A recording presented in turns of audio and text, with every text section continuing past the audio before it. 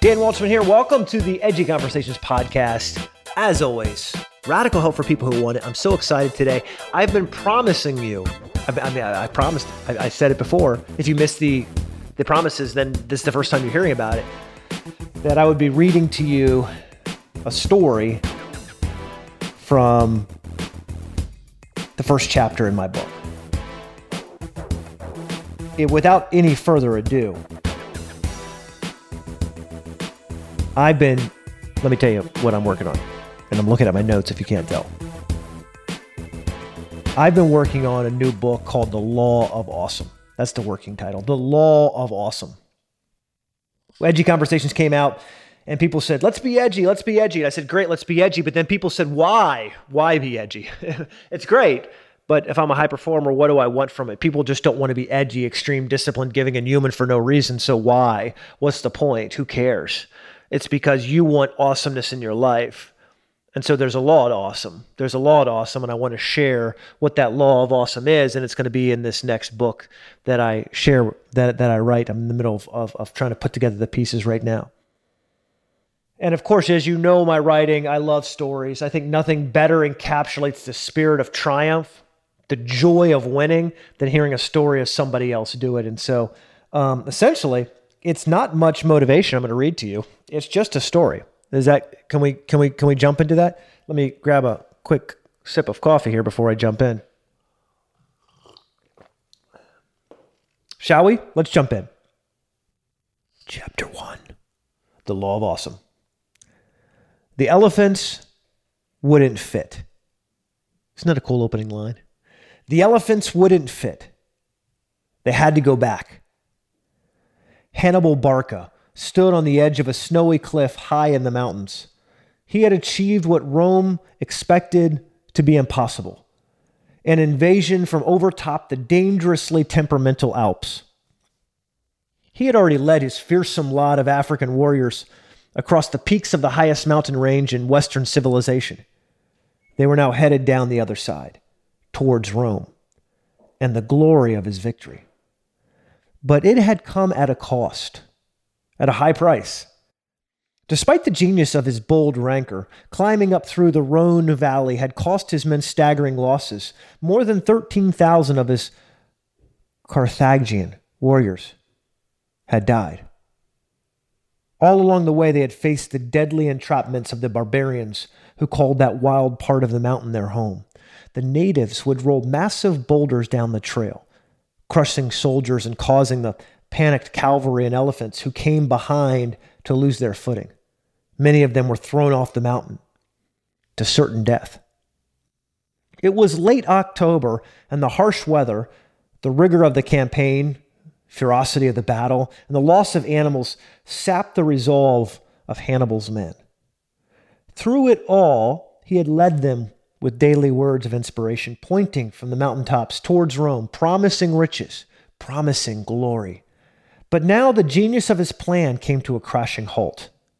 Quite simply, the elephants wouldn't fit.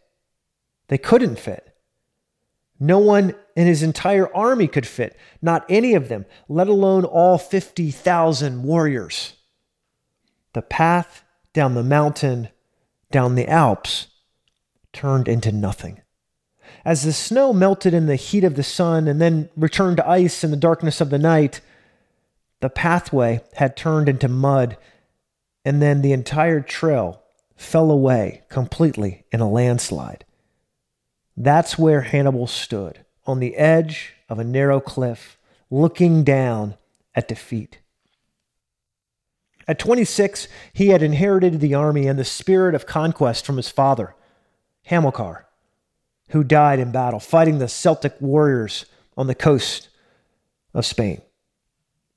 He had sworn a blood oath to his father against Rome when he was just a small boy, and he was determined to fulfill it.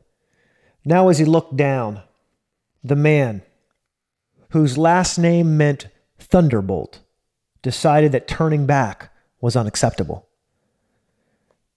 And I'm going to pronounce this wrong. Inveniam viam at faciam. He allegedly shouted irritably at the generals who begged him to reconsider. Quite simply translated into English, that means, I will find a way or I will make one. Make one? In the middle of winter, stuck on the side of the highest mountain range in the world? But that's exactly what he did. Rallying his men along this treacherous area, Hannibal instructed his men to create a path out of dirt and rubble. It was backbreaking work, but his men responded to his drive and inspiration. It took 3 days of work for thousands of men, almost 50,000 of them trapped on the side of the Alps, to build enough trail to get their remaining 37 elephants and hundreds of horses below the snow line. His men were beaten down. His animals were close to starving. He told his army to make camp for a few days until they got their strength and motivation back. Despite the tremendous obstacles in their way, Hannibal, he had just masterminded the most celebrated achievement of any military force in ancient warfare. They had traveled across the Alps in 16 days. He had moved 50,000 warriors, 7,000 cavalry, and dozens of full-grown elephants. His army crushed the Roman forces in the north of Italy, led by his elephants. For the next 15 years, he ravaged the land, killing or wounding over 1 million Roman citizens, dominating the Roman Empire. Conquest and triumph through unimaginably horrific circumstances, against the raging tempest of winter, against an enemy perched high in the rocks above them, against the devastation of sickness and death, against all odds, he had found success. He had found a way. He had made one. Inveniam viam ad faciam. But wait, we're not done. We're not done yet. Fast forward. Robert Perry was hallucinating. His vision blurry, his thoughts chaotic and slowed. This story of Hannibal played before his eyes like a movie reel. He had been told the story of Hannibal and his conquest of Rome as a child. It now had special meaning for him as he lay close to death, fighting for his life against the angry tides of an Arctic snow. The story replayed through his mind as if on loop. He lay huddled in Fort Conger, about 100 miles south of his own Carthaginian conquest, claiming the North Pole.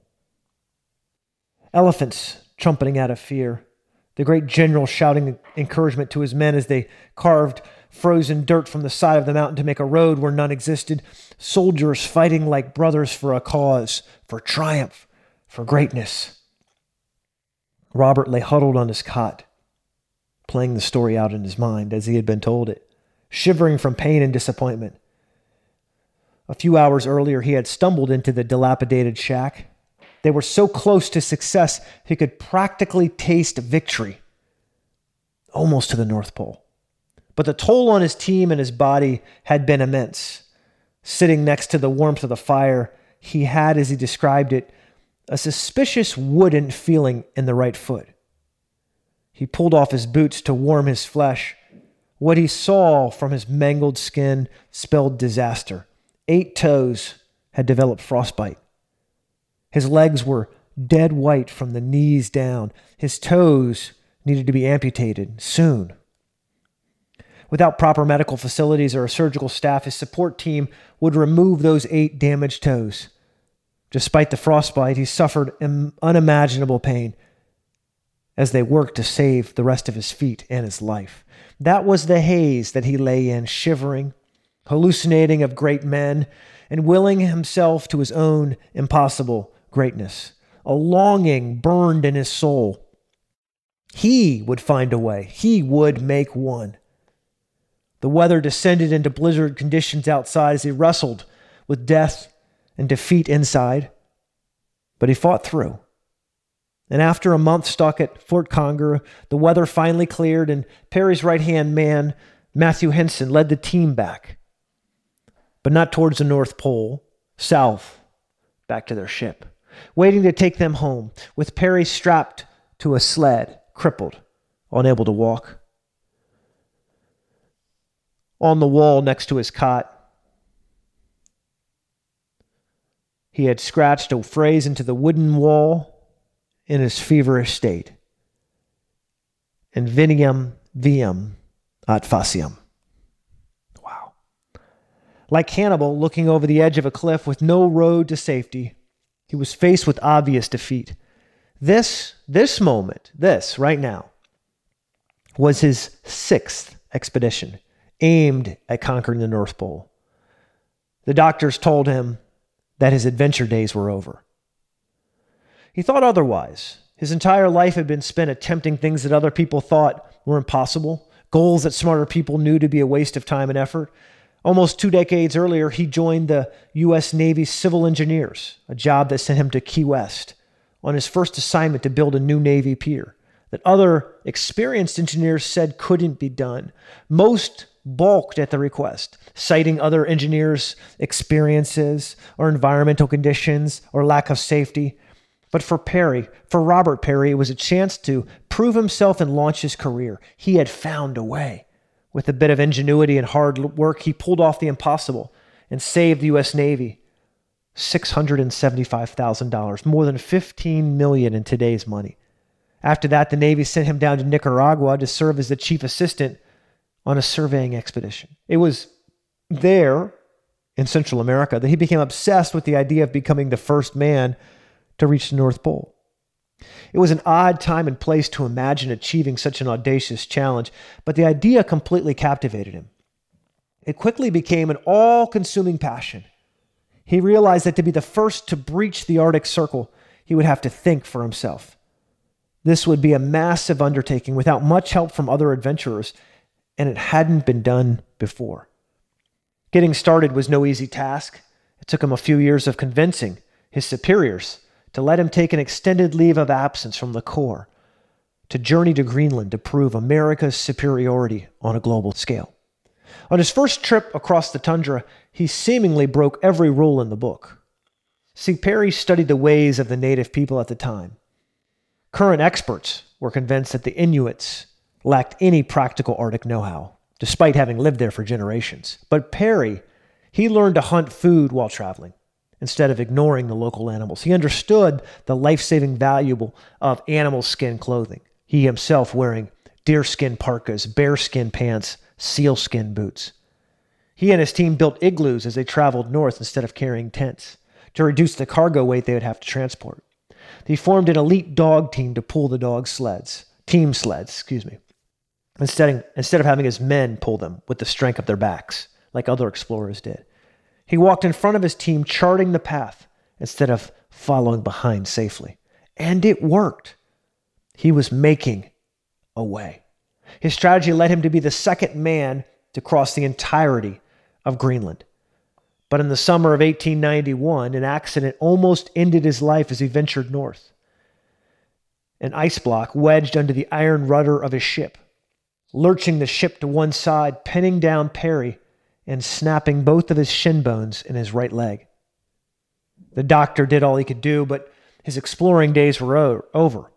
They turned the ship around and headed home to let him find time to heal. A few months later, he decided to compete against both of his own men and some Eskimos in a snowshoe race. Believe it or not, he won. Robert Peary would not go down without a fight. I'm not done yet with the first chapter. There's a couple more pages, and I'm not going to tell them to you.